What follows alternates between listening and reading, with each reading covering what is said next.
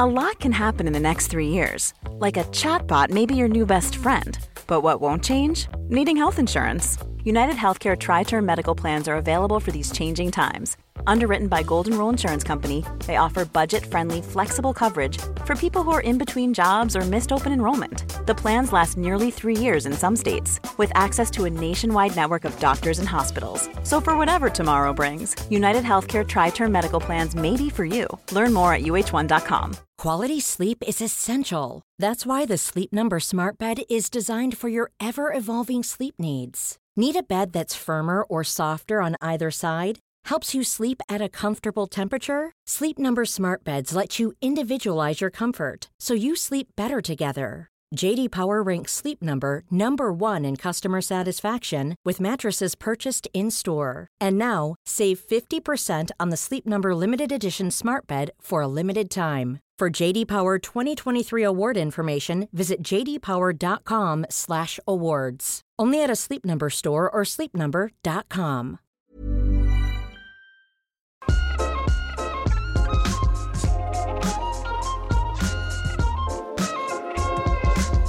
All right, guys, welcome back to the Rick Shields Golf Show podcast, episode 144. My name's Rick Shields. I'm here with co-host Guy. And this podcast, like the next couple as well, and the previous one, is powered by our really good friends at Golf Bidder. Yes.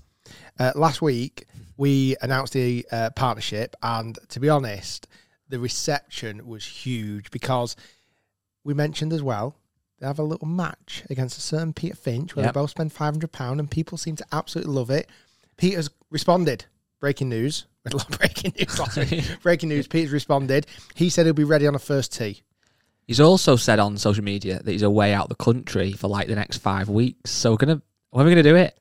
Soon. When and where? To be honest, 5 weeks is probably good for me. Yeah. I'm on holiday and I've got other bits going on. So, you know what? 5 weeks gives me time to start hitting my driver better. Your driver's really gone downhill. Everything else, my chipping and putting got better. Your chipping's got miles better. My putting's been pretty good. nice. Your putting's been good from like, not amazing on long putts, but 6 foot in, you're banging them home. Your driver, though, I don't want to say pathetic, but I'm leaning more towards that. We've got, this is a guest episode as well, and on the show today, we've got Will Davidson, who's a tour caddy, and we've just been out on the golf course, and he's caddied for me. So let's wait for the full bashing of my golf game from Will. But obviously, the announcement of the partnership last week with Golf Bidder went down really well. Loads of comments, exciting times. And we've had one entry into the Dear Rick entry pot at the moment. Yeah. And I believe you got another one. It's a huge pot with one little name in there so far. We've actually had... it's funny. I bet you had loads this week. It's funny, isn't it? We ask for emails quite a lot, and we get a good amount of emails. Email us, podcast@rickshields.com. However, when you say there's a prize pot and there's a Golf Bidder gift card, the amount yet to be disclosed, you suddenly get an influx of emails and letters and posts and everything. However, I've got a good one, and I picked them for different reasons. So there's been a lot of clickbait titles. I like it. I respect it. They did get my attention. But I also sometimes read the ones that I think I want to see how you answer it. Okay, so this is a good one. Again, they're all going to be anonymous. If you win, though, you'll obviously get an email back to say you've won, so you'll know, and obviously your email would have been read out. This one, though, it says, Dear Rick, and then he also put Angai in brackets, and he put, I know this helps. So again, he got in, he put me in there. He knows. He just knew. So then he's put the title of the email, How Do I Keep My Partner Happy? Okay. You're the kind of guy who knows to keep your partner happy, aren't you? I try my best. We've been married for nearly 10 years. Nice. And been together for 15 years. So I'd like, Give me 3 top tips then before this email. It's her birthday today. Yes. And I'm here doing podcast and been out filming. But tonight, I'll treat her, I'll wine her, I'll dine her. Okay, keep talking to me. I won't finish. This is the X-rated podcast. I won't finish the rest of that sentence. 3 top tips, how to treat your partner well. Communication. Oh, nice. Via WhatsApp.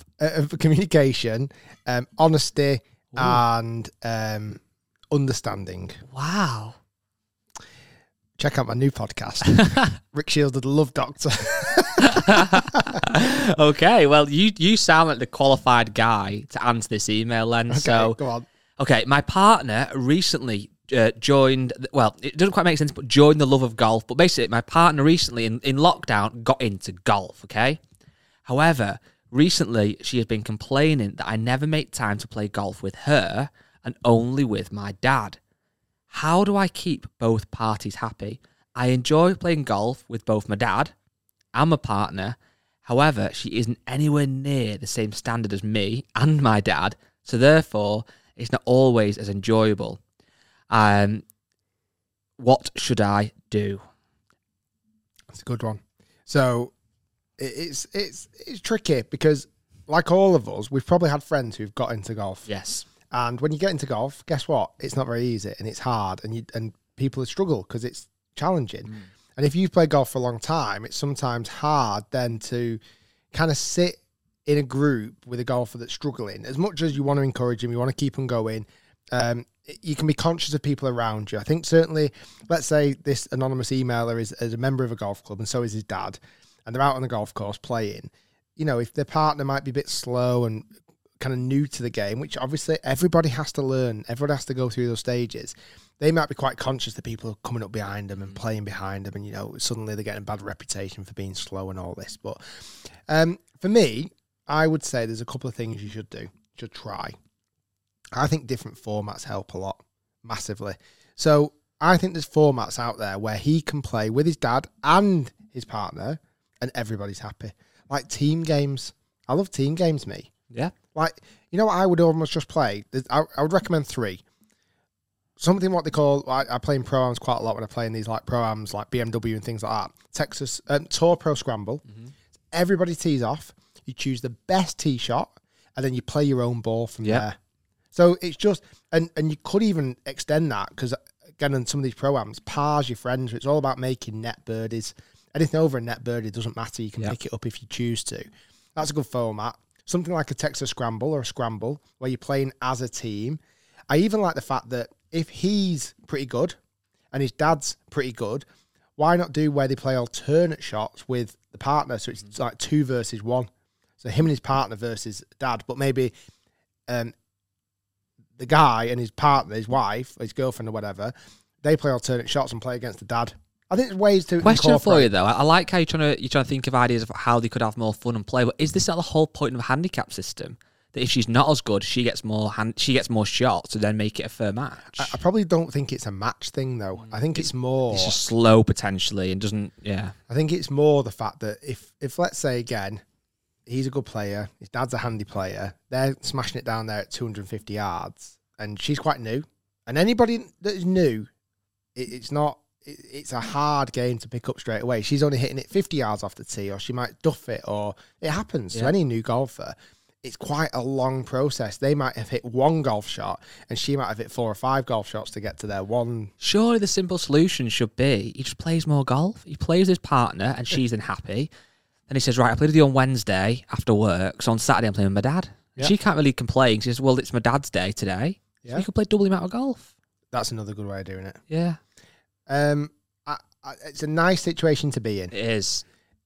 I'm sure there's many, many people listening that would love to play golf with the dad. Mm-hmm. Either whether the dads have passed away or they're not being able to play anymore, they don't know the dads or whatever it is, or the dads don't play golf. I'm sure there's loads of people listening would love to play with the dad, so he should treasure that time and that moment. And I'm sure there's loads of people who would love to play with the partners. They're just taking a very, Sorry. Part of me thought we were going to start doing like role plays, Rab with the girlfriend, and you be the having like a phone call, and now going this really stop. But I think you're right. No, it is. And I think some now, and it's very easy to overlook it, celebrate these times out on the golf courses with people you love. And I think sometimes it can happen where suddenly something happens and he won't be able to have that time on the golf course with his dad or his girlfriend or whatever. Speaking of being on the golf course with people you love, I'm going to just slightly tweak that to being on the golf course with people that you quite like / tolerate. Our Break 75 and me versus you went out on Friday. Oh, yeah. And we can... A bit of a spoiler before we get Will on. We played golf, Break 75, Dunham Forest. You beat me, well done. Thanks. Very good. Wow. Wow. Golf pro beats amateur. Yeah. Aren't you hard? You were so chuffed with yourself. No, you played very nicely. As always, what annoyed me about that round of golf, and this always happens with golf, there's going to be something that annoys you. I was playing quite tidy golf, getting it round nicely. 4 apart on the 18th tee, which for me, I'm going to take all day long. And as per St Andrews, when I lost my head and... I I just melted and come off with a treble bogey on 18. You did very well to get around that golf course, only hitting driver once. I know. Call me Tiger Woods. So I think you managed your game well. I think you hit some really, really good shots, but also there was a mixture of not great ones. Like I said, that tee shot on 18 wasn't your finest, but it's one of those things. Polite. Considering you turned up to the golf course, remember you saying, I've been to driving range this weekend, I've hit every shot terrible. Yeah. Or was that this week's That was episode, this week. So Dunham Forest is the good one, and then this week's break 75 is where we were raving out last time. That's at Wallasey. Oh, yeah. So there's some good videos in the can, and today's one, Really good. it's another good one. That'll be coming out next Friday. Getting into today's video, should we get our guest on? Absolutely, I'm excited for this one. Let's welcome Will Davidson.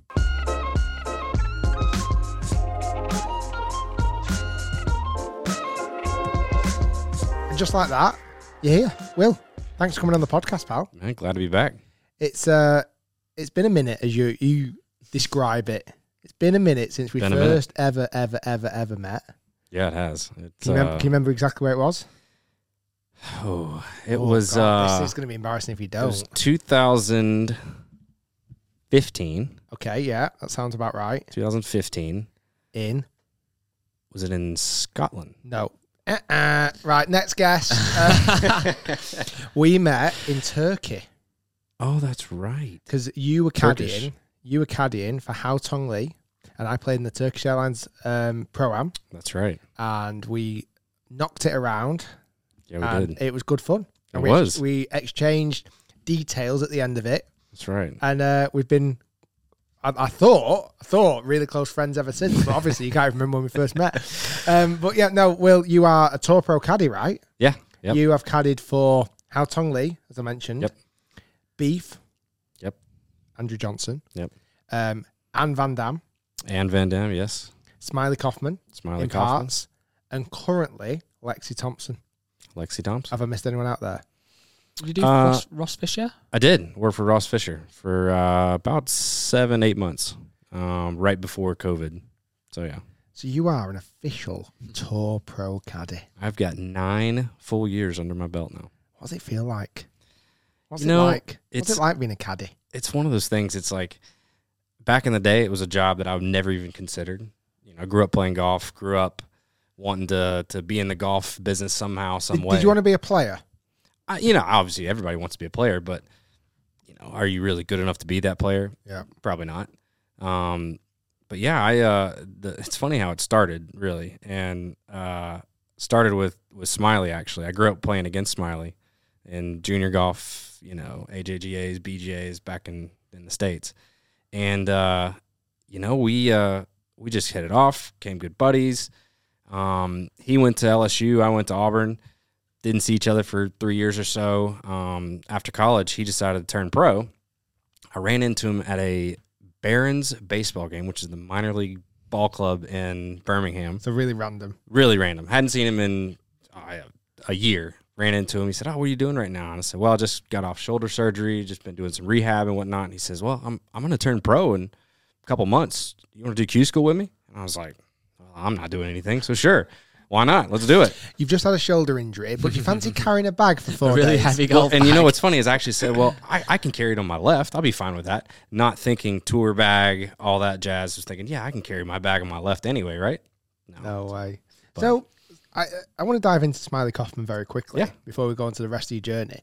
Obviously, he has had a very, very interesting life on tour. Yeah. When he first turned pro, was he really good? Like, was he as good as he should have been? Because he's obviously had some issues out on the golf course now, and I'm guessing they're more mental issues. Was he amazing when he first turned pro? Yeah, he was, growing up, he was a great player. In Birmingham, won a bunch of the junior events and stuff like that. I mean, everybody kind of knew who Smiley was growing up in Birmingham. Well, if you have a name like Smiley, there's Well, not that's many true, too. Smileys, is there? This is true. Very true. But yeah, he was a good player. And when he went to LSU, he didn't crack the starting rotation for, I think, 3 years. Didn't get on the team, is that? He was on the team. He was on scholarship at LSU, but didn't really play a whole lot, didn't really crack the starting rotation consistently.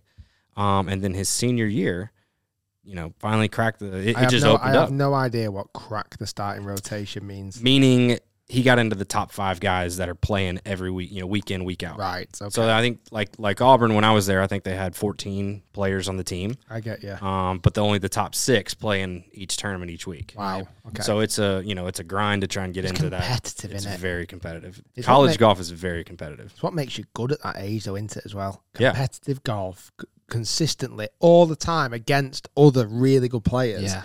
I kind of feel like I wish I'd encountered that. It would definitely improve you because you've got to be on your game. 100%. Yeah. Oh, it's absolutely. Either going to make you or break you. 100%, yeah. Well, You're either going to know I've got the minerals to do this, or you're going to get beat every week and go, I'm not good enough. It's to not do for this. me. What's funny is actually, and jumping off what we were just talking about there for a second, but like when I was at Auburn, there were the starting 5.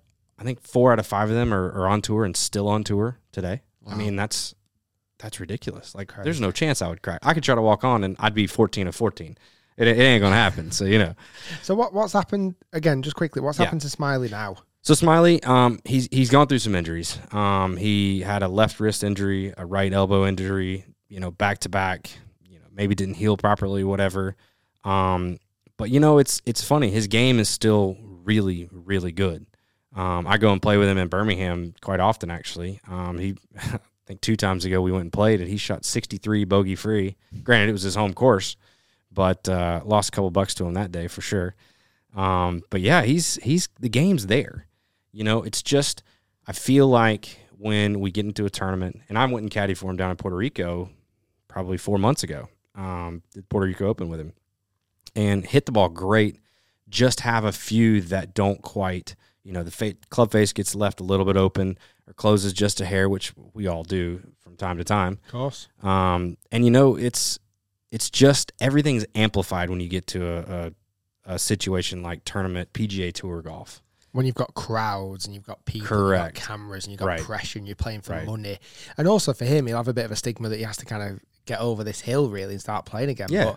But anyway, I just wanted to kind of dive into that a little bit because I was quite intrigued about the past. But obviously right now, you're on the bag of one of the most famous lady golfers ever in Lexi Thompson. You've been on the bag for her for how long now? It's actually going to be a year this week. Is it really? Yeah, That's so it was gone right quick. after the Open last year. She's a huge name in the world of women's golf. Mm-hmm.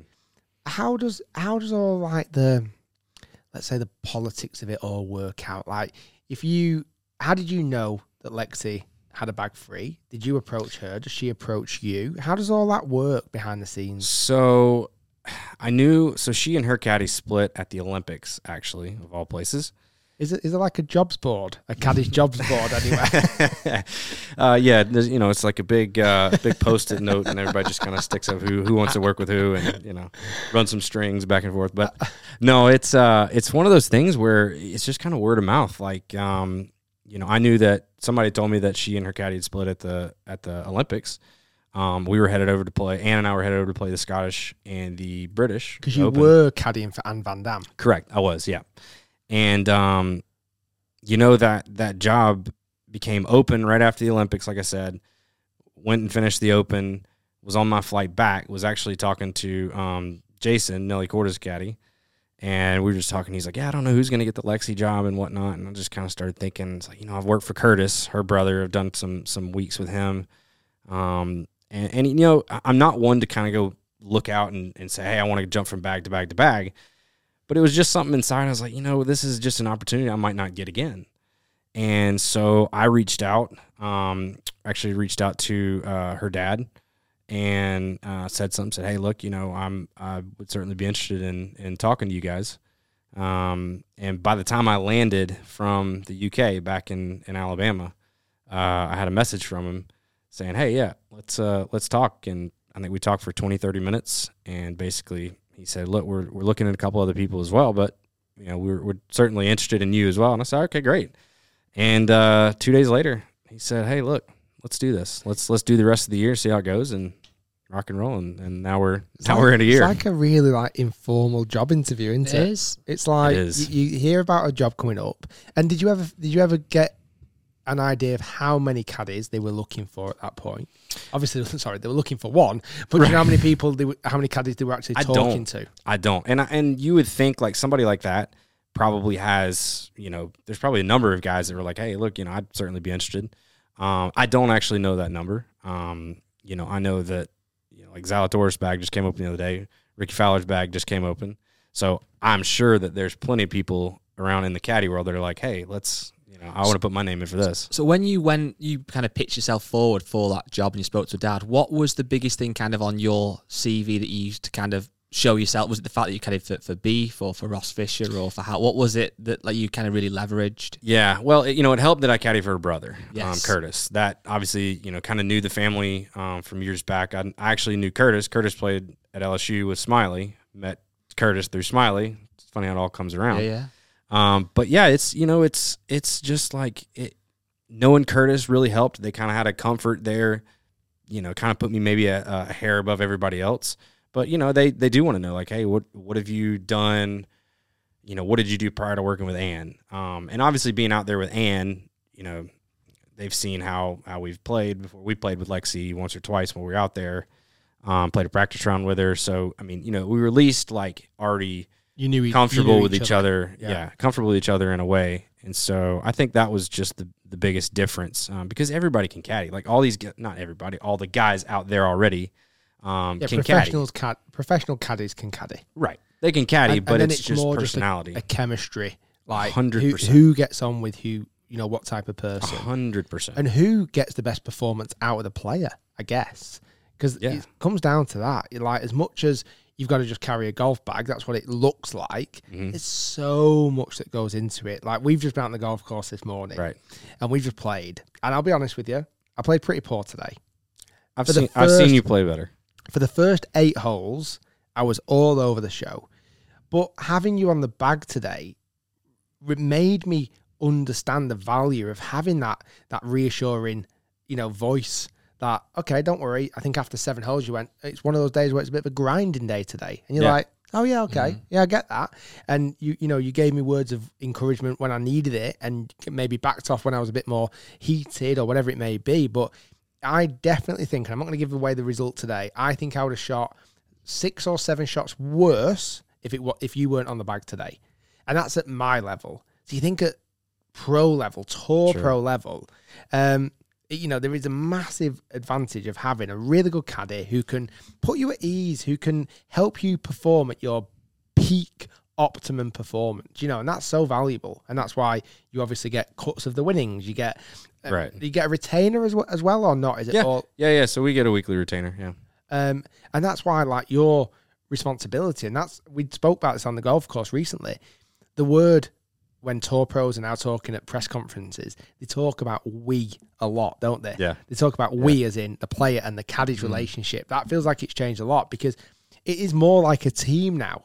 And I think that's becoming more apparent as the kind of game grows. I would agree with that. I would say that, back in the day, 20, 30, 40, 50 years ago when guys are out on tour with caddies, it was almost like, hey, pull this guy from the parking lot and you're carrying my bag today for $6, what's your name?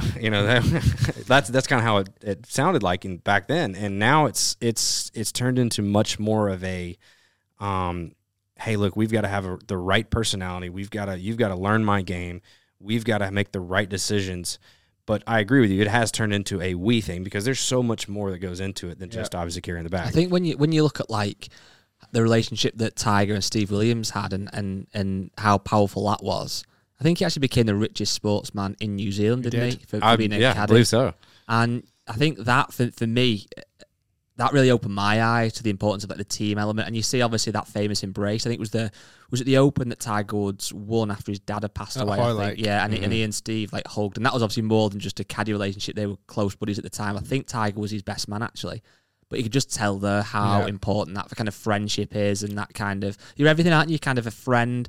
You're almost you're an employee, but you're also, a psychiatrist, I guess, to some degree, a psychologist. Absolutely. You do so many things on the golf course with mental coach. Yeah, everything. Yeah, absolutely. It sounds like a bit of security as well. Yeah, security. You have to make sure the crowd aren't being 100%. loud. You've got to stand there and tell somebody who's moving to shut up. you've got to tell the camera guys to move out the way or be quiet, you know, because a player's not often going to do it, is it? No.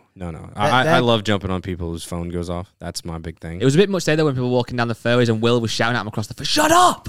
It's all right. Rick's playing a shot here, man. Oh, yeah. What's your go-to if someone's phone goes off? I've got a couple. My favorite one is, hey, you know, we're at a golf course. You know, let's silence the phones here. Is that what you say? Something like that. Or I like being a little smart with it, you know, just kind of like, you know. Telling them without telling them. Telling them without telling them, without being rude, but kind of still being funny in a way. So that everybody else gets it and they're like, oh, yeah, hold on, let me make sure this phone's off here. Because that's what happens is you'll get one go off and then another one will go off. And then once I say something, then you turn it. If you ever watch me say something to somebody with a phone, you'll see 10 people around them all look and be like, okay, make sure my phone's on silent here. You know, obviously, we've said this, I think, with Lee Westwood when we had him on the podcast. So many golfers have such different relationships with the caddy. So some people like Harry Diamond and Rory are literally best friends. Right. Other people, it's very much a work relationship. I guess, though, obviously you and Beef, I know, were very friendly. You still are very good buddies. Mm-hmm. Is it a different feeling on the bag, on the LPGA, to when you're on the bag of maybe a bloke and you're more pally, or are you still kind of... is there a difference overall, or is it just very, very similar? It's very similar in a lot of ways. You know, Ann and I were very close. We had a great relationship. You know, would grab dinner, you know, once a week, once every 2 weeks, something like that. You know, off days we'd go play pickleball in the States. I know we were talking about that, paddleball here. But, you know, we would go do stuff like that. And same with Lexi. Lexi, we don't obviously go play pickleball or anything like that. That's not really her thing. But, you know, like we have a great relationship outside of golf that is a solid personal relationship. Mother's Day is around the corner. Find the perfect gift for the mom in your life with a stunning piece of jewelry from Blue Nile. From timeless pearls to dazzling gemstones, Blue Nile has something she'll adore. Need it fast? Most items can ship overnight. Plus, enjoy guaranteed free shipping and returns. Don't miss our special Mother's Day deals. Save big on the season's most beautiful trends. For a limited time, get up to 50% off by going to BlueNile.com. That's BlueNile.com. There's never been a faster or easier way to start your weight loss journey than with PlushCare. PlushCare accepts most insurance plans and gives you online access to board-certified physicians who can prescribe FDA-approved weight loss medications like Wegovy and Zepbound for those who qualify. Take charge of your health and speak with a board-certified physician about a weight loss plan that's right for you. Get started today at plushcare.com/weightloss. That's plushcare.com/weightloss. plushcare.com/weightloss. Quality sleep is essential. That's why the Sleep Number Smart Bed is designed for your ever-evolving sleep needs. Need a bed that's firmer or softer on either side? Helps you sleep at a comfortable temperature? Sleep Number Smart Beds let you individualize your comfort, so you sleep better together. J.D. Power ranks Sleep Number #1 in customer satisfaction with mattresses purchased in-store. And now, save 50% on the Sleep Number Limited Edition Smart Bed for a limited time. For J.D. Power 2023 award information, visit jdpower.com/awards. Only at a Sleep Number store or sleepnumber.com. This is Paige, the co-host of Giggly Squad, and I want to tell you about a company that I've been loving, Olive & June. Olive & June gives you everything that you need for a salon-quality manicure in one box. And if you break it down, it really comes out to $2 a manicure, which is absolutely insane. It's also so easy to get salon-worthy nails at home with Olive & June. The difference between how your nails used to look when you did them yourself and now with the Mani system is a complete game changer. The best thing about Olive & June, too, is it's a quick dry. Dries in about 1 minute, lasts for 5 days, and full coverage in up to 1 to 2 coats. Visit oliveandjune.com/perfectmani20 for 20% off your first system. That's oliveandjune.com/perfectmani20 for 20% off your first system. I mean, you know, we text during the week, like, hey, what's up? How's your day? Like, you good? She'll send me videos of her putting in her house, being like, you know, hey, do you see anything here? You like this? Well, you know, and I'm just like, hey, I love it. You know, rolling great. And she'll send me swing videos, stuff like that. That's, even though it's golf related, it's still, hey, you know, what do you think? Yeah. And that's important in a player caddy relationship, in my opinion, to be able to do that. Whereas I'm not just somebody who shows up on, you know, Sunday or Monday and it's like, hey, How you been? Yeah. Good to see you again. Not spoke to you all week. That is Right. the case for some guys, though, isn't it? They have that It is. kind. Would you not like to ever do that then, even for the right bag of someone? No, that's successful? I would rather have that relationship Yeah. and that, that ability to reach out and be like, hey, look, hey man, my mom's sick or sister's sick. I might be there on Tuesday. Are you cool with that? Mm-hmm. It's like have that relationship to where, you can ask for stuff like that or hey, I need you to sign like 3 gloves. You cool with that? Like, yeah, no problem. Yeah. That type stuff. Whereas I feel like if you're just showing up on Monday, I feel kind of weird doing that. Is there? I don't think there's any on. Sorry, what man about? Of course there is. I was just saying then there is obviously in the world of gents golf there is Lee Westwood has his wife caddying for him a lot. Is there a lot more examples of that in the ladies' game? Is there a lot more husbands and boyfriends caddying for the wives and girlfriends out there? So I will definitely say there's definitely more husbands, girlfriends, wives on the LPGA. However, none of them caddy for each other. Wow. Which is really kind of odd. Right. So Ashley Buhai, who just won the Open this week. Yeah. Her husband Dave caddies for J Lee 6. Really? No way. Because they had a massive embrace on the 18th Yeah, I green did. when Yeah. she So won. he caddies for J Lee 6. So Oh my God, I never knew that. There's let's see who else. That is could out there. get strange in a playoff because obviously there was a playoff, the Open. Imagine. How would that work? Here's another one. So Madeline Sagstrom, her boyfriend, caddy for J. Mary Green, but she's now taking a medical for some injuries. But he now caddies for Sophia Popov. So you're talking, there's numbers of different, and there's a couple others out there as well that like date other players, but none of them caddy for them. And sounds, I don't know if it is a wrong thing to say, but have they met on the scene?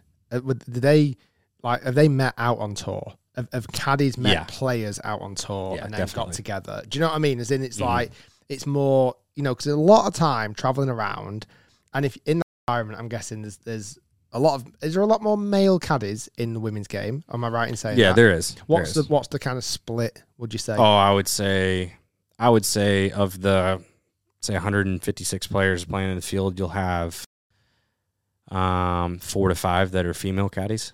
Oh, so 90+%. Oh, wow. Yeah. So there's obviously there, and that doesn't happen in the men's game. It's the opposite way around. It's very rare to see that. 99.9%. It's a man.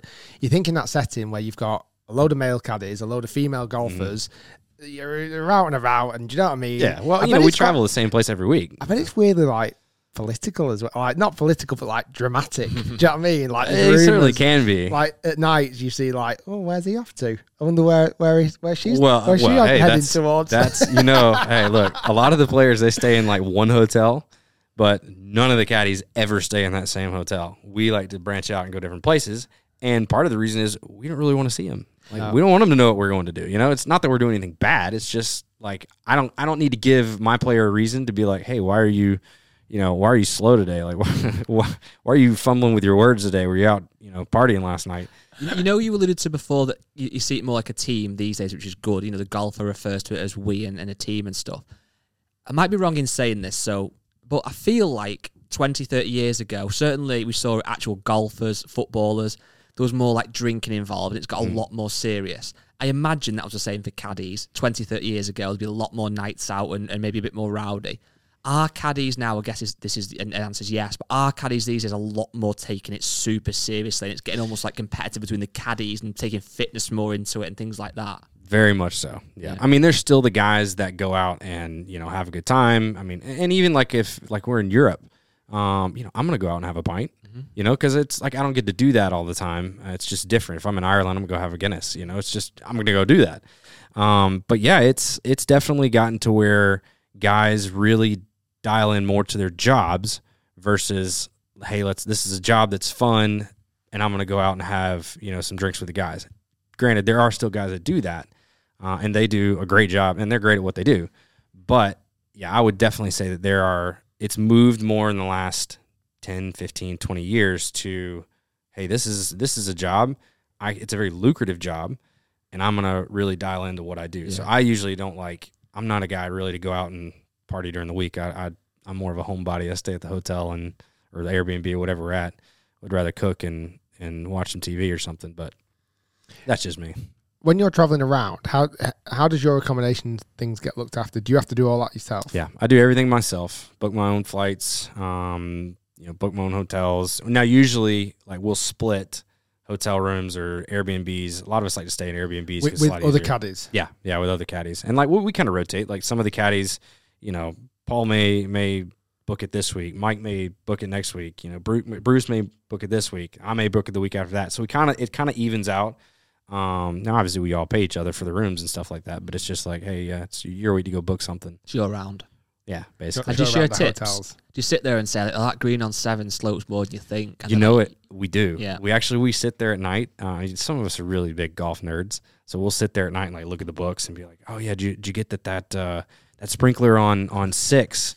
Middle of the fairway was actually I shot it 3 down, not 4 down. Like we'll okay. We'll change it on the book, and then we'll get like I don't think I think that's too slow for a pin. There won't be a pin there. I marked it off 8 yards is way too close to be a pin. There's too slow to be a pin, whatever. So we definitely talk about different golf stuff. Do you ever tell people false information? I don't. You have to hit driver. What about the out of bounds, Will? No, you have to hit driver.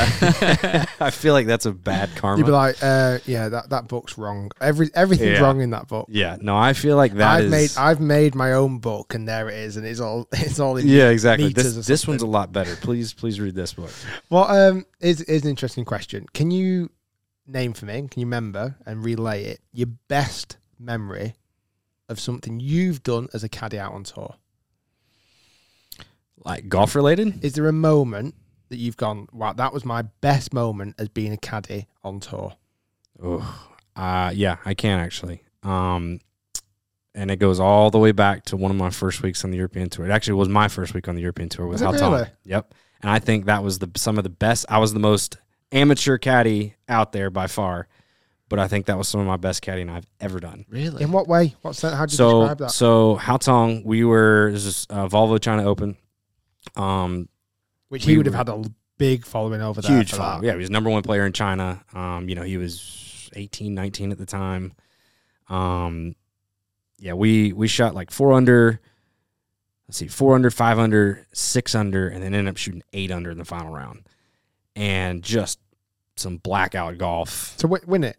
Yeah, they ended up winning it. But this was where I thought my best caddying came from is, so we had, I'm trying to think if we had a lead. I think we had either tied for the lead or a 1-shot lead going into 16, right? So it was a par 3. We hit it on the green, 2-putt, make our par.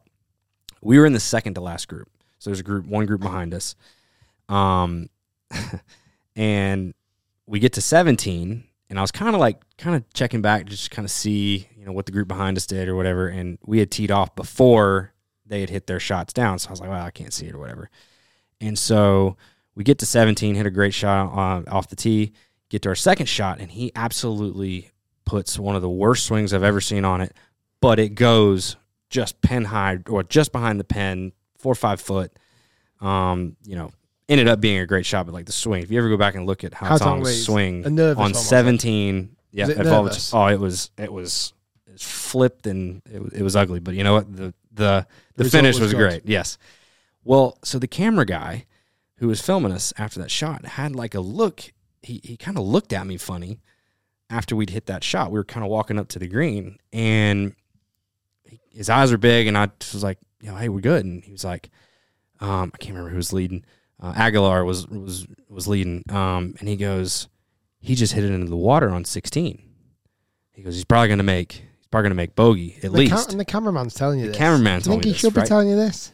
Well, I mean, I was going to see it on the next scoreboard anyway. Yeah. But, it was like our first week out there, and they were kind of like pulling home open, kind of pulling for us or whatever. And we get to the greens. So now I'm kind of like, okay, all right, let's see if he makes bogey, makes double or whatever. Well, we make the putt, we birdie it, right? And so we're walking to 18 tee box. And the cameraman's looking at me again, and his eyes are even bigger this time. And he goes, hey, he made double back there. He goes, you got a 3-shot lead. With one to play, right? And so Hal Tong had no idea. He hadn't looked at the leaderboard. He thought that we were going to be tied because remember we were 1 down going into 16 or whatever. So we're on 18, and Haotong, he's like, yeah, driver here. I said, yep, driver. Same thing. Same thing we've hit for 4 days, for 3 days before that. Hit driver, perfect, no problem. It's a par 5, water up on the right. Down the right, isn't it? Yep.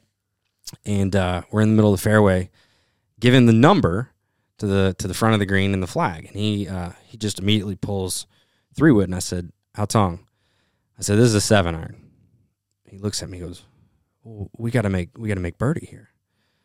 So we might have to make eagle. I said, Haotong, trust me here. This is a 7-iron. We need to just lay up. He goes, well, what do you mean? I said, we have a 3-shot lead. We need to lay up. And he goes, well, how do you know? I said, well, I looked at the scoreboard on the last green when we were walking off. I said, and the cameraman told me that he made double on 16. We have a 3-shot lead, so you're hitting 7-iron. And I handed him the 7-iron, right? Middle of the fairway, I said, so you're hitting 7-iron. It's like a tin cup moment, isn't it, really? Right, yeah. So then it gets even better with this. So we hit the 7-iron. He asked me like 5 times, can this reach that bunker? I said, Haotong, you can hit this as hard as you want, and it will never reach that bunker. Okay, you're good. Hits it, perfect. So we have, I'll never forget it, we have 104 yards to a back right pin. Yep. Water behind on the right. You don't want to be long because it's got some rough right behind it. Is it like a little waterfall over the back? It's like you got the green here and it kind of falls off to the right and then it's in the water. I mean, if it goes off right, it's in the water. And then but then there's a hill on the backside. So if you go long, you're basically chipping straight back down the green. And that's not you're dead. You're 15 foot at best. So it's 104 yards. I tell him, say it's 104 yards. We're going to play this. I said we're going to play this at most 100. Right, because we want to leave it short of the pin. He goes, oh, no, I don't like 100. He goes, how about 103? I said, 103? I said, no, 100 yards. He goes, okay, 102. I said, no, Haotong, we're hitting this 100 yards. He said, we're going to hit this 100 yards, right? He goes, okay, all right, 100 yards. This thing goes right at the flag. It pitches probably 6 or 8 inches from the flag and goes right off the back of the green, spins back onto the fringe. Oh, my God. And I'm just how like... How many yards was it? From danger? 1 well, yard. it was only, it was a yard from danger, maybe, if that. I just didn't want to get stuck up on the hill. Yeah.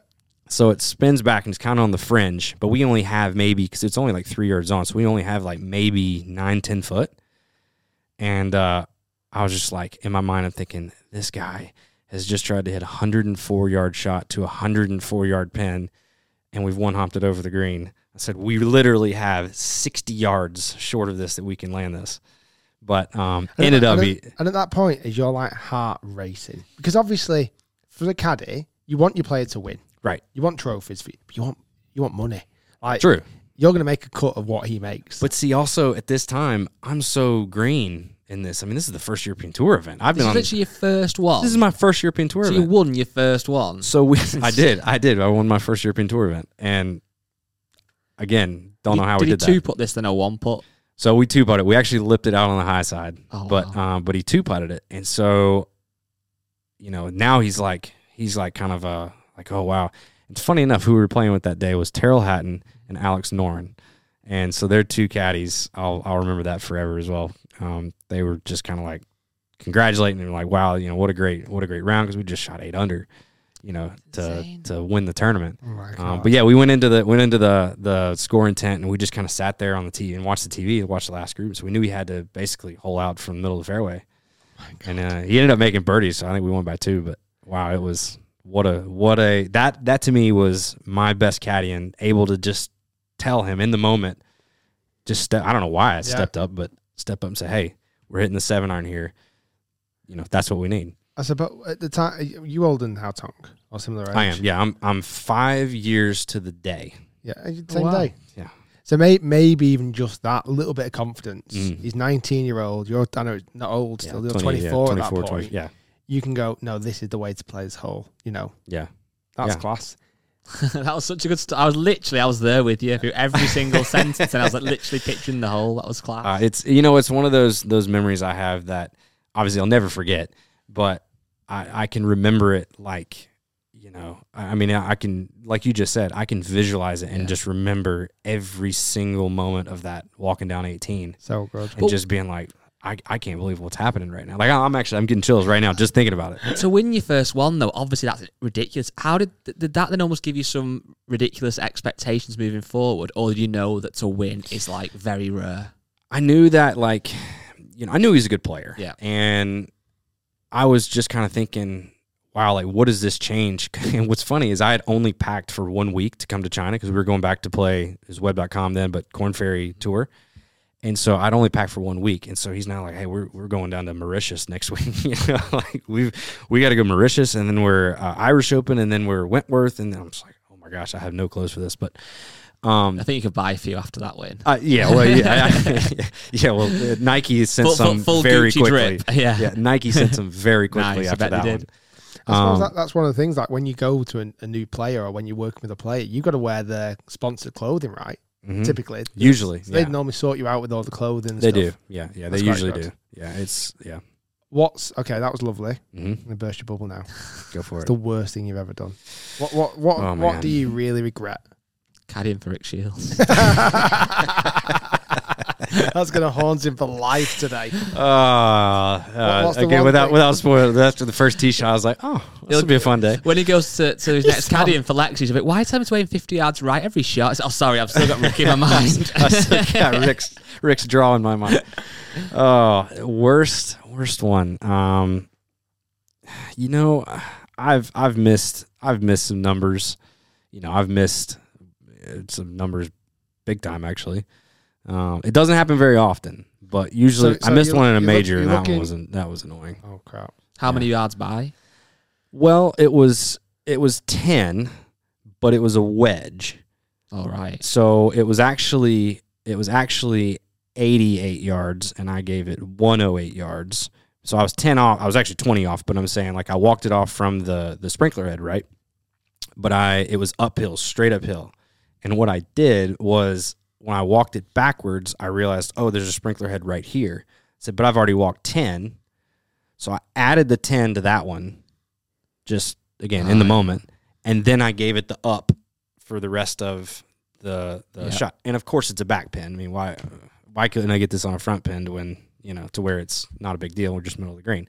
So it was actually with Ann, and it was in the KPMG PGA Championship. And, we one-hopped that one right over the green. And what'd you have to do at that point? Just hold your hands up. So she didn't know. Blame, man. So It's too hard. Just look at it and go, did you thin that? I was like, oh, man, it caught a bit of wind there, didn't it? God, your eye ain't it longer. yeah, jump her out of the rough there. Jump her out of the fairway, I mean. She actually didn't realize I'd done it. She just was like, wow, I kind of hit that too hard. And I realized it on the green. Right, because I kind of re-looked at my book. I was like, why did that go that far? And I looked at it on the green, and I'm like, oh, my gosh, like this was definitely on me. And so she didn't realize it. We make bogey. We actually, I think, 3-putt from the back. It was on the fringe, but anyway, made bogey. Ended up missing the cut that week. By one. It was actually by 2, but that was one that kind of spun us out of the, in the wrong direction. But I told her after she putted out, I said, hey, I got to tell you, this is... After you left her and moved to Lexi Thompson, that's when you told her? No. Remember on the 7th? No, you remember the 7th at the KPMG? That was me. So what happened after that then? You told her? I told her, and she was like, and she was actually really, really cool about it. And she goes, hey, you know what? Look, we all make mistakes. It's all right. No big deal. I said, let's just go get one now. Let's go get another one. That's obviously making the mistake is annoying for you and for her, but I suppose the fact that you were honest about it straight away, that builds that level of trust even deeper as a caddy and relationship. So she probably did really value the fact because you could have got away with it, I guess. Yeah, if I had not said anything, then we would nobody would have ever known. The other thing, another one I did was actually with Ann again. Where was? Oh, this is U.S. Open. I have a thing for majors apparently. Wow, yeah. It was the last hole of the day. We were playing. So this was in Houston. And we played 2 courses. So this is on our other course, last hole of the day. We were like way late in the afternoon. And we'd hit one in the fairway bunker. And originally she was going to just hit the wedge out, wedge it up and, hit her third shot from the fairway. Then decided that we probably could get there or at least push it up further. So instead of putting the club back in the bag, she set it on the side of the bag, right? Well, I'd laid the bag down to go get the rake. So I went, she hit the shot, whatever, got the rake, raked it up, picked up the bag, didn't realize the club was still laying next to the bag. I guess it like fallen off to the side. So I left the club in the middle of the fairway, which was the lob wedge, which was very well used around U.S. Open, and didn't realize it until the next morning.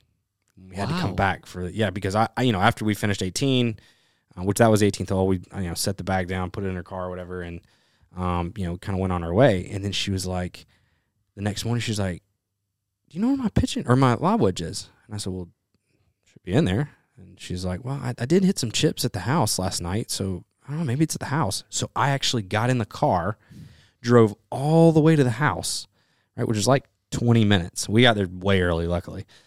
20 minutes, looked around the house and was like, I don't see the wedge. Like, I don't know where this wedge is. And I started thinking, like, I know I put it back in, right? And then doubt started kicking in. I'm like, oh my gosh, I left this wedge. I said I left this wedge in the fairway yesterday. I was like, I don't know where it is. I don't know if somebody's going to take it.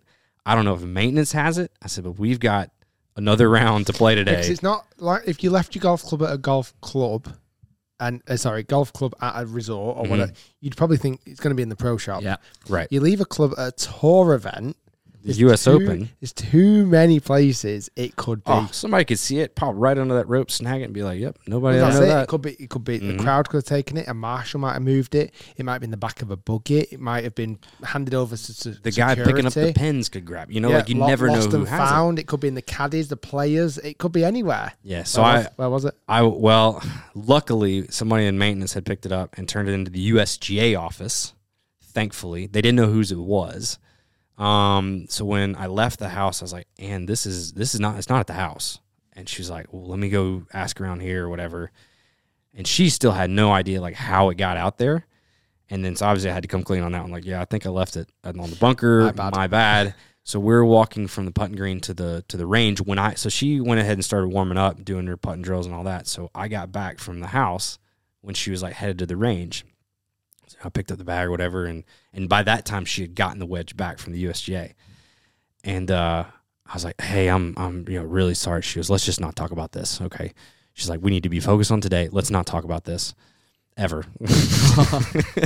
So I was like, "Okay, yeah, let's." Oh my god, that's so crazy. that was one that I was like, I bet you hear quite a few things that you caddies do, and I bet afterwards over a few pints you're like, "Oh, definitely. Guess what I've done today, fellas." There's a lot that can go wrong, isn't there? There's a lot to remember, a lot to do. It's a really integral, important role, and that's why you are part of the team. The worst feeling though of all time when you're a caddy is sleeping in.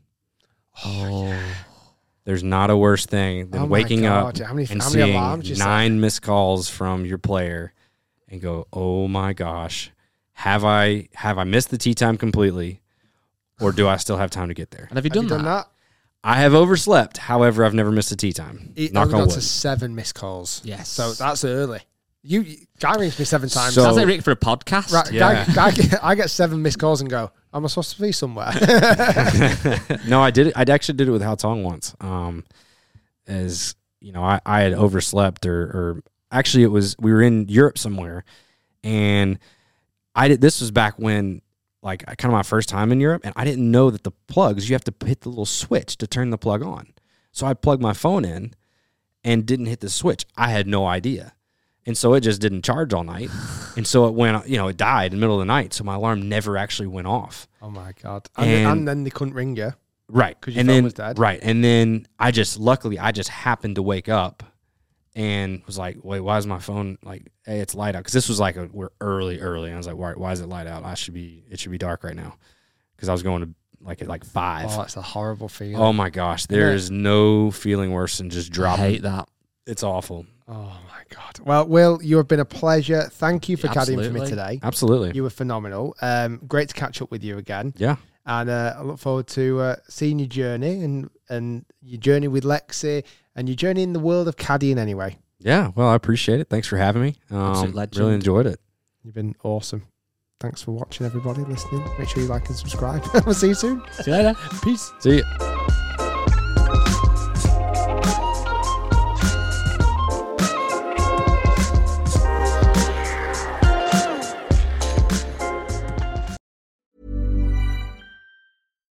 deserves the best, and there's no better place to shop for Mother's Day than Whole Foods Market. They're your destination for unbeatable savings, from premium gifts to show-stopping flowers and irresistible desserts. Start by saving 33% with Prime on all body care and candles. Then get a 15-stem bunch of tulips for just $9.99 each with Prime. Round out Mom's menu with festive rosé, irresistible berry chantilly cake, and more special treats. Come celebrate Mother's Day at Whole Foods Market.